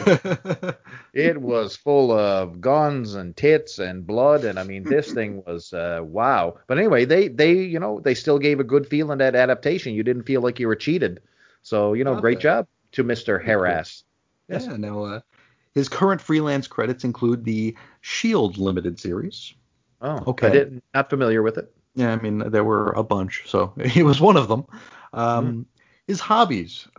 Uh, okay, Bob Harris in his free time likes to go spelunking, hang Yep, gliding, I like Splunking too with Paula yeah, Abdul. cliff diving in Acapulco, mountain climbing in the Himalayas, and breaking hearts. Yes, sir. Yeah, a bull donkey there, right? It's Yes, sir. Yes, sir. yeah. The work he is most proud of include his work on Thor number 365 and Rom number 50. I don't know, have any idea what's significant about ROM 365. Any idea? No, no. So It sounds like it might be like the Microsoft subscription program, like Thor 365. But that's all I can think of. I can't think of exactly what might have happened in it. I think that calling something Thor would be a good use, a good name for a piece of software. Hey, did you download Thor 365? Absolutely. But anyway, 19.99 a year. Yeah. I did manage to get ROM number 50, and I didn't buy every single issue of ROM, but I certainly bought a good chunk of it. If I saw it there and I had the extra cash, I always bought ROM, and I have number 150. And actually, when you think about storyline, so ROM is all about a silver armored space knight hunting down aliens. So Hmm. similar to what Strike Force Morituri is doing, except in this issue, ROM and his girlfriend Starshine take on the Skrulls. And guess what? They Okay. find out about the Skrulls. Hmm. They actually turn the Skulls into sympathetic characters, almost exactly what they're doing here with the Horde. And plus, Okay. I think if I'm not mistaken, it was double sized too. So yeah, you listen, if you like Rom, you're not going to go wrong with issue 50. Good one. Yeah, that was one that I got like the entire run in a 25-cent bin at a half price Oh man, books. it's it's Yeah. it's it's half decent stuff. There's some bad stuff there. Some of the Ditko stuff that people like to praise, I don't think is particularly strong, but there's some good stuff. Now I just looked up Thor 365 here, and Bob Harris's name is nowhere on it. So it's the one with the Thor frog. You know. Oh no, Yeah. hot garbage that was. But yeah, I don't see Bob Harris's name here on Yeah, here anywhere. he's so proud he didn't even put his own credit in there. There you go. Now his pet peeves. Munchkins, especially those from the Lollipop Guild. Ugh. Why are they even bothering with this idiot? Munchkins are disturbing. Move on. I like them at Dunkin' Donuts. Oh yes, hell yes. Yeah, those are good. His greatest accomplishment outside of comics is something so stupid we're not going to mention it here. Um, his his oddest habit is sitting in strange positions in Wasn't the it back wasn't it the the back guy of a who Volkswagen. did we cover last week? I think that was Carl Potts who sleeps in strange positions. Do you think that Carl? No, never mind. Never mind. Moving on. Al Pacino would play him in a movie about his life. Oh Is he the yes, hoo-ha guy? say hello to my little friend. That's who Okay, that guy is. Scarface. is he hoo-ha as well? Who the hell is Hoo Ha? Like that movie goes hoo-ha. Is that him? Oh yeah, Oh, okay. absolutely. I didn't know if that Hoo was Ha, yeah, the hoo De ha. Niro. I always get them mixed up. Um, now, why did Bob Harris pick comics? He says it's because he never wanted to grow up, which is Uh, finally a good answer from this guy. me neither, man. Me neither. Yeah, 100% there, Bob. Now, people in high school thought he was an asshole. No, they didn't think he was an asshole. They thought he was sardonic, so Oh, basically an asshole. yes. ASSHOLE, everybody. Some Dennis Leary. Yeah. Is that Dennis Leary? It is, yes. He Okay, uses okay. public toilets and he pisses on the seats. There he is. I love it. Now, his favorite performers include Bruce Springsteen and Mark Gruenwald. Hmm. How does Mark Grunwald get in here. He seems to get like, as soon as Shooter went out the door, it seems like this is the Grunwald welcoming party. Appreciation. Yes, was he like tied onto a desk in a corner in a locked cabinet before Shooter left, or what? I don't get it. I gotta wonder if Bob Harris was bore witness to the butt diving. Nobody should be bore witness to the butt diving. No. Now, the last good book he did or didn't read is Waiting for Childhood by Summerlock Elliott. Oh my God, what a beautiful book. I'm sure he didn't read it. No, I'm sure he didn't as well. The last good movie he saw was Fatal Attraction. Ah, this was back when Glenn Close was hot. Maybe. I don't know. Maybe she was, I'm afraid. Anyway, this also had Michael Douglas in here. Now, if you're thinking the 80s, Michael Douglas, man, he was the man back in the day, okay? The ladies loved him. He was one of these prolific actors and all that stuff.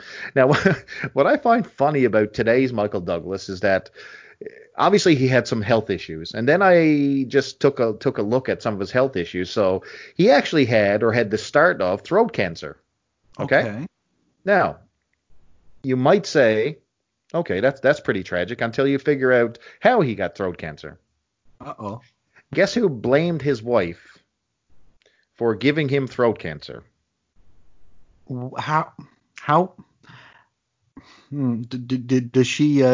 Does she like spew out Hordean spores into his throat? So the virus HPV, which is contracted with sexual relations in a certain area, can provide throat cancer. Uh-oh. So he blamed his wife for his sexual antics for providing his throat with throat cancer. Ooh. So Miss Zeta Jones apparently has some of a little bit of the bubbly going on downtown. We need the we need the Dentyne guy to tell us to chew on that. Oh Jesus. Yes, I don't think that's something that you blame your wife for, brother. I'm just saying. Yeah. Anyway, moving on, brother. So that was the movie that. Now that was the movie with the boiled bunny, right? You got it, sir. Okay, cool. So we'll bring it back here. Now, Bob Harris's biggest influences here are Ralph Macchio, Jim and Tammy Faye Baker, the other Ralph Macchio, Jane Austen, William Shakespeare, Joe Biden, and Donald Trump. I thought that someone like a double take. I literally thought someone had edited my digital copy. I thought literally this was put in there now. Yes, now. I thought someone had compromised it, but this is legit. This is actually an issue.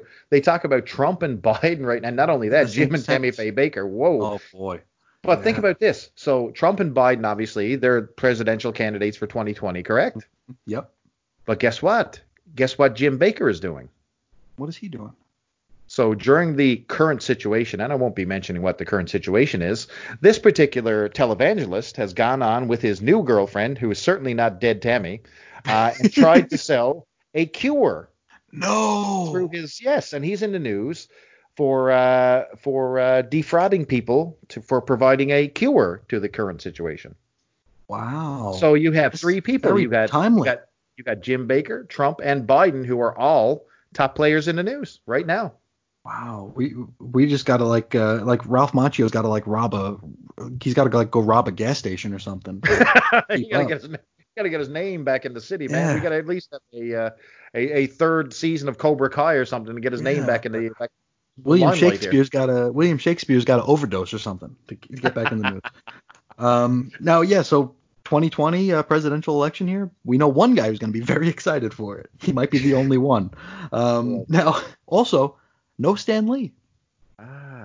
And like I said last time, remember, Stan Lee was not exactly in the good graces of Marvel at this time. I don't think there was super animosity, but wasn't he doing Stan Lee Productions or involved with that whole production company that seemed to come and go throughout the years? I couldn't tell you. Yeah. So a bit of that was happening, and his whole, developing projects in Hollywood was happening at the time. And I think there's a lot of distance between Stan Lee, Marvel's known ambassador, Excelsior himself, and the company. So just to see him not mentioned here is a very, very curious statement. How quickly Stan Lee's name dropped off after Shooterville left.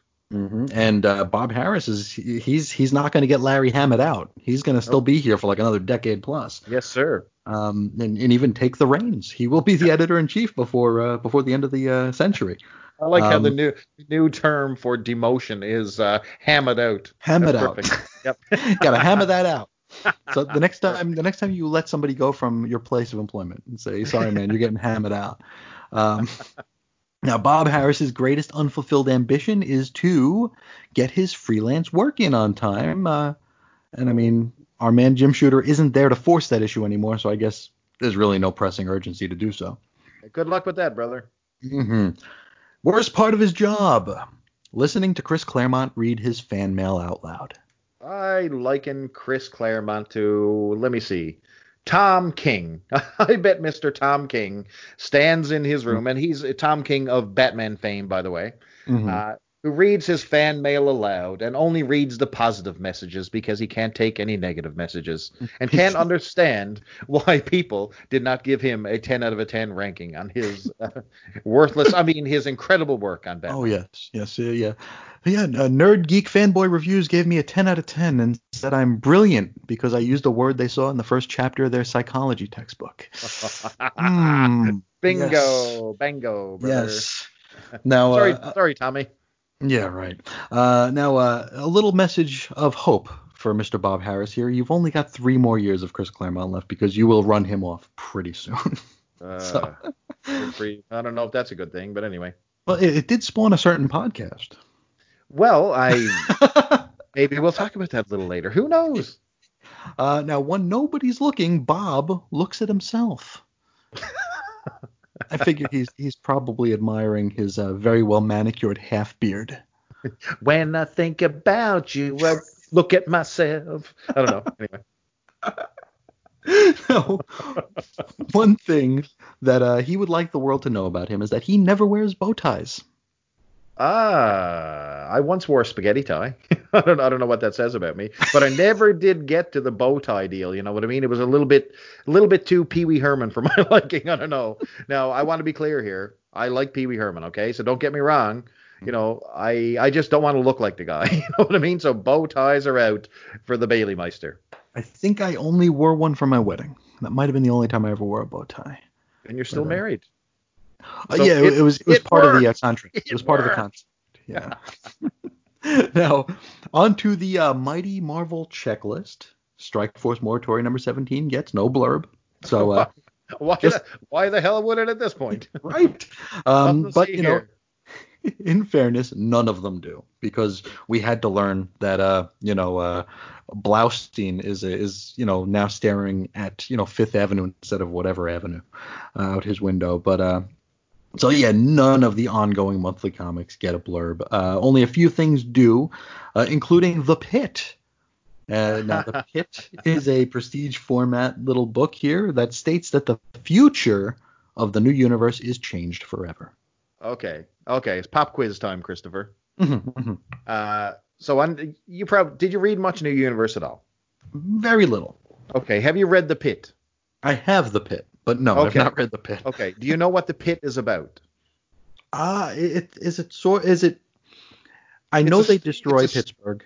Yes, right. So it's a Starbrand related book. Okay. It spins off of Starbrand, and it's all about basically Starbrand going Nova and destroying his hometown of Pittsburgh. Now, what is also interesting about Pittsburgh? I think a certain guy was from there. Yes. Now, which guy who shall may or may not remain nameless, and who may have been the editor-in-chief at the time of Marvel, who lives in Pittsburgh? Who would that be, Christopher? I'm thinking of someone who is very, very valiant, sometimes very defiant. Has super good skin. Who is it? It's our good friend, Mr. Jimmy Shooter. And if you haven't picked up on these letters pages and these subtle jabs, well, what would be the only reason for pushing the only issue in the thing here, The Pit? Well, It's very clear that this whole thing was about getting rid of Shooter's whole his whole regime that helped him out build Marvel, they're all fired, gone, demoted, and the only thing that they put up is when they blow up Jim Shooter's hometown. This is just paintbrush and Andre the Giant style on good old Jim Shooter. It's a shame. For sure. Really.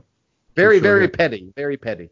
Yeah, very petty, very small, and even the solicit they give here, it doesn't make much sense. I mean, isn't the future fluid? How does the future change? You know, exactly.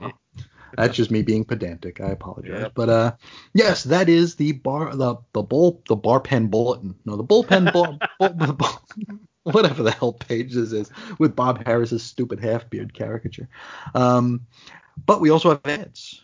We have one that all I remember from it is the theme song. 3, 2, 1. Contact. Contact. Yep. That's all I know about it. It was a PBS show. The ad has a half dozen children of various sizes carrying a giant snake. And one of them looks like Justine Bateman. Is that Justine Bateman? She does. She looks just like Justine Bateman, man. It's not. I don't think so. But I've seen 3 to 1 Contact, and it's an educational show. So, they're talking about different things with science and nature and different things. So everything you see here, and they'll do like interesting things on like how to work a computer. And, it was a fun show. It was very engaging for me as a kid. So I liked it. I remember liking it, too. I just couldn't tell you a single bit about it. Is it one of those that would have like they would have of course they would have the bits where like they teach you a little bit about technology, maybe a little bit about science. Yeah. But then would they do like a dramatic thing, like an Encyclopedia Brown or like a Bloodhound Gang or something like that? I don't recall. I always know that it was sort of like done in little skits. It'd be like, "Hey, Bobby, what you doing? Oh, hi, Megan. I'm using my computer. A computer? What's that?" You know what I mean? And then they would go into how to work a computer, and they would go through all the different things, right? So it was all like little skit-based things, but it was fun. It was fun. Yeah, and it is a children's television workshop thing, so it is in the Sesame Street family for the bigger kids, I guess. And absolutely, and it had a cool theme song. So it did. 3, 2, 1. Contact. Yeah, it was cool. And this isn't the one that had the Spider-Man thing on it, right? That was something in the 70s. That was the Electric Company. That was the Electric Company. Yeah. Okay. Is that similar to this? Similar, except this one. Well, the Electric Company was sort of like a part of its time, so it didn't have. Sure. But it was all educational based. So yeah, basically the same thing. The Electric Company used like almost like a Sesame Street style theme. So someone would appear in just this blank set with a puppet and start talking. Okay. Hey, Oscar, what do you think about trash collecting and recycling? No, but not recycling back then, but you know what I mean. That was the whole gist of it, you know what I mean? So what do you think about the fuel shortage? What? How about that toilet paper? No, a disco. Now, another ad we have here, and this is like from one of those mishmash pages of just like put your ad here sort of thing. Yeah. We have Comics on Video, where you can get interviews with Stan Lee, Perez, Truman, Aragonis, and more. A half hour of your favorite writers and artists on beta or VHS. So as wrestling fans, you know that they have this thing called shoot videos. Now, what shoot videos are people when they step outside of the company that they work for. Traditionally, they'll go on a little rant or a tirade, and they'll film themselves being asked questions. So basically, it's a question and answer session, put the film. And I think that's exactly what this is. And now I didn't have any of these things, but just, industry, it was basically a comics industry shoot video type of thing. I think pretty well what this was. But I tell you what, I don't know how big these things were, but for someone to have Stan Lee, Perez, Truman, Aragones all interviewed, they were top flight talent at the time, especially Stan Lee. So to have such a small ad, it worries me. Did these guys even know they were being interviewed, or are they tied up in a basement getting the one light bulb over their head type of deal happening here, or what? I don't know. They got they have just a little handy little tape recorder and they have him cornered in the bathroom stall or something. It's like, Stan, what do you think of Steve Ditko? I'm trying to go to the bathroom. He's a good guy. He's a good guy. I love Stan. I created Spider-Man. What? Who? What? Who? I did the costume. It's all me. That guy smells like onions. But yes, this is Comic Vision, and I looked to see if any of these were up on YouTube. I couldn't find them, but hopefully one of these days we'll find something. Maybe I didn't check. They're somewhere in someone's VHS collection, and they gotta be. They're one of these ones with like BASF written on the spine. Yes. And it's done in SLP mode. SLP, 8 hours worth of it. It's all on one tape. Every interview. It's got the one interview for 10 minutes at the front, and then it's like a collection of these really bizarre, like it's Who's the Boss episode. It's Who's the Boss and Bad Ronald. That's what's on the end of the tape. But no, it's like I forgot to check archive.org. Have you done any kind of dives on archive.org? I have. You know what? Recently, I've done a couple. After you brought it up to me, I was just doing some stuff. It's fun. There is so much interesting stuff on there. I saw somebody who either worked for Kmart or just had access to someone who got all of their music. Really? That's dude, hilarious. And it's just, real bad knockoffs of contemporary music at the time. But it's interrupted with messages. It's like, attention Kmart shoppers. It is the weirdest, most boring, but interesting thing to listen to.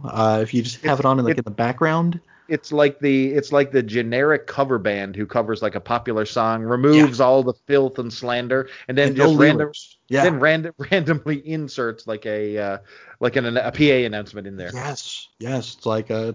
It's like a powdered donuts now fresh at the bake. It's so interesting to listen to that crap. And there was a woman who I think just passed away, but what she did from like the moment she got a VCR back in the late 70s, she always had a tape in the deck. So she taped like everything. Oh, wow. Yeah, so like she taped stuff every single day. And they're in the process of digitizing that and putting it up on archive.org. I don't remember the name of the collection, but I'm sure if you Google some keywords, like woman's VHS collection, television, whatever, it'll probably pop up. But put that in the show links if you can. That's amazing. Yeah, I'll dig that up and throw it in the links because it's very interesting stuff. It's funny because like we'll talk about like how every comic book is collected in trade now, which makes trades less special. But with media like television, so little of it was collected back in the day.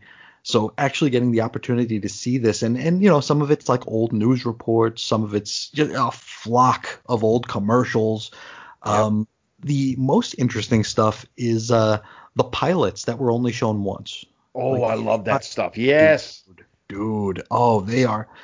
It's so interesting to see some of the stuff that was just never, ever repeated again. I saw like a 1983 pilot starring Paul Reiser last week, and it's just like the weirdest thing in the world.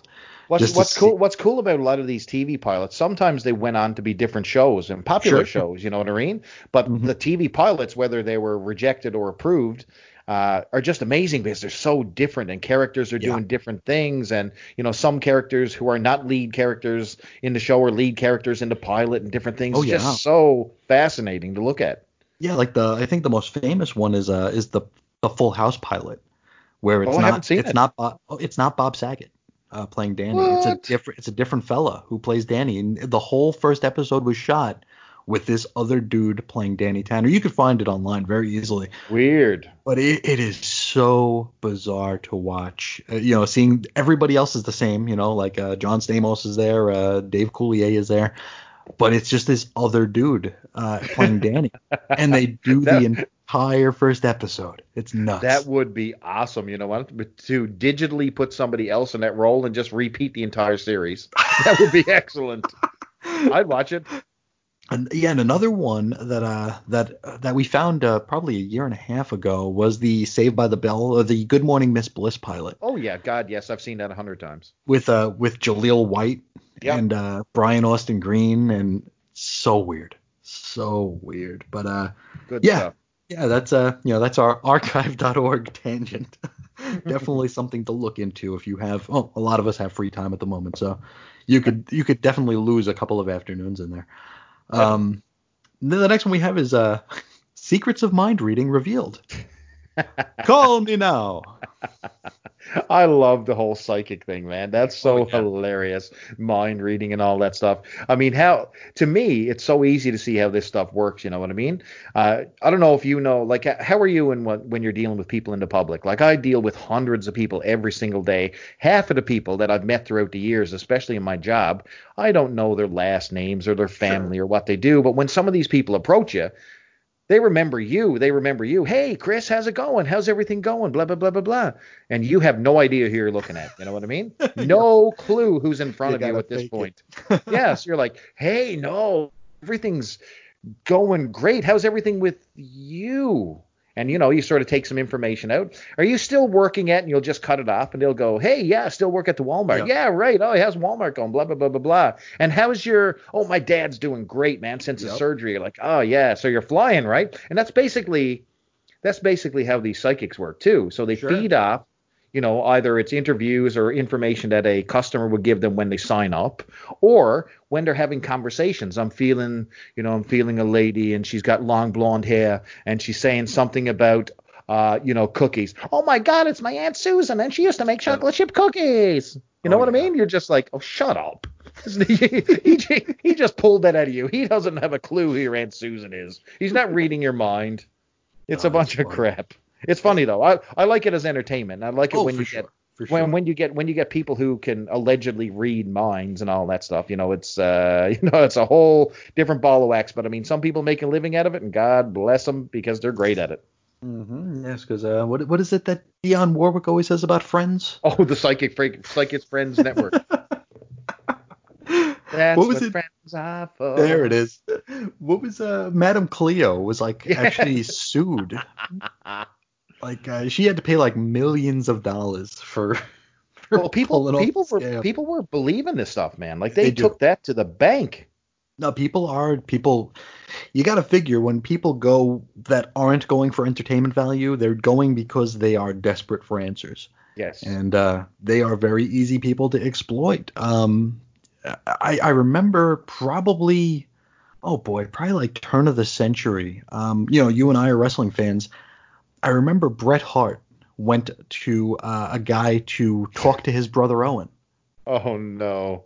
Yeah, and it was reported in the Observer, the Wrestling Observer, and I remember just thinking like that is the saddest thing, that they're Oh taking no. advantage of this poor guy, and he's a celebrity, so they're profiting off of his name and his appearance, and all they're doing is feeding him, crap. Oh, absolutely.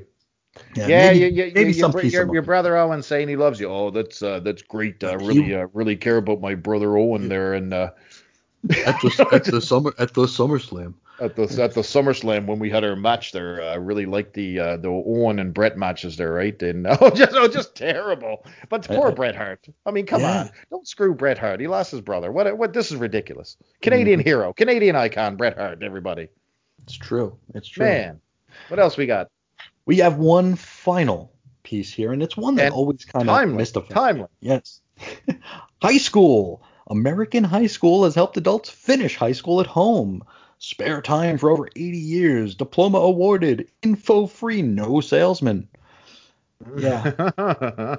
It's leery when they say no salesman, info free, and then on the bottom it says no finance charges. That means this thing costs you a lot of cash, people. A lot of money up front. No But payments. but what's cool is that high school from home, and how relevant is that when a lot of kids are potentially going to be homeschooled over the next year? It's an True. interesting thought. So this theory that they were robbing people out of money may actually become a reality. And the joy of these whole ads is I wonder what would happen. And I might do this just for fun one time, or even call one of these numbers. But some of these 800 numbers and zip codes and all that stuff, I wonder if these things actually still exist. I wonder. I'm going to do my homework. I'm actually going to track some of these down and make a phone call and see what happens. Oh I'm, man, that's something I we am we got to going to do it. record that for sure. I am going to do it and see what happens. But So, we know that this is probably legit because it's called American School. yep. Yeah, I mean that it doesn't get much more legit than that. Well, I can't call it because it's in the U.S. Oh man. Let me see. Let me dial it up here. Oh, I'm okay, cool. I'm just going to do it right here live on the Oh, air. I am just going to hit this bad boy up. Okay, 1-800. We're going to get our diplomas today. 8. Here we go, everybody. You're welcome. Okay, we'll put this bad boy on speakerphone. One moment. Okay, here we go. You ready? Can you hear it? Yeah, I do. I wonder if we're going to get singles in our area. Let's see. It's ringing. It is. Uh-oh. Doesn't look like they're going to answer, Chris. Maybe I'm not going to get my high school diploma. Come on, answering machine. American School from Chi-Town. They're going to let us down. We are going to be destitute. I will not get my education. No answer at the high school, Chris. We'll have to find other places to call throughout the sadness. Epic fail. Man, now what are we gonna do with our lives? I don't know. Okay, well, it was a valiant effort. We do highly value education here. I say that going into one of my grad school final exams next week. So well, good luck, there sir. We go. But it's funny. Just the 800 number sort of a gimmick, or the 900 number gimmick especially. I was watching a video from the Oddity Archive. If anybody's ever heard of that show. It's a fella, a real funny show where he just talks about old technology and some obscure and basically obsolete technology and cultural bits and pieces. So one of his episodes was about 900 numbers, and he was talking about like the Santa hotline, the Santa 900 number, and the number came up on the screen, and for ease of memory, just say it was like 1-900-111-11111, all ones. And then he shows one like a couple minutes later, and it's a porno hotline, 1-800-111-1111. It was the same phone number in the non-Christmas time of year, was a porn line. Oh, no. So just imagine if they got the streams crossed. It'd be like, hey, you got Santa Claus here. He's got giant balls in his sack. He's got giant balls in his Santa sack there. Yeah. You're gonna love him. Giant. It's like if you're a kid and you remember calling Santa in December, and it's like, oh, I wonder what Santa's up to in April or May. And you call. Oh my. Yep, and it's him and Mrs. Santa in the throes of passion. It's true.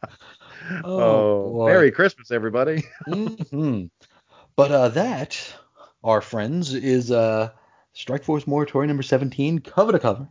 Just about every little bit and piece that we can include here, but I think that's all the time that we'll take up from you this week. You want to throw it to some plug-in? Well, certainly, kind sir. You can find me over at Charlton_Hero on the Twitter. And I got lots of stuff going on the Twitter these days. I'm just doing some profiles on different toy lines that I've forgotten about in the 80s, just some different junk. So if you're interested in retro stuff, by all means, jump on my Twitter and you could find some stuff that you might recall from your childhood. And I've also, this week, I'm actually on holiday, so I'm going to be doing some bin diving in my basement.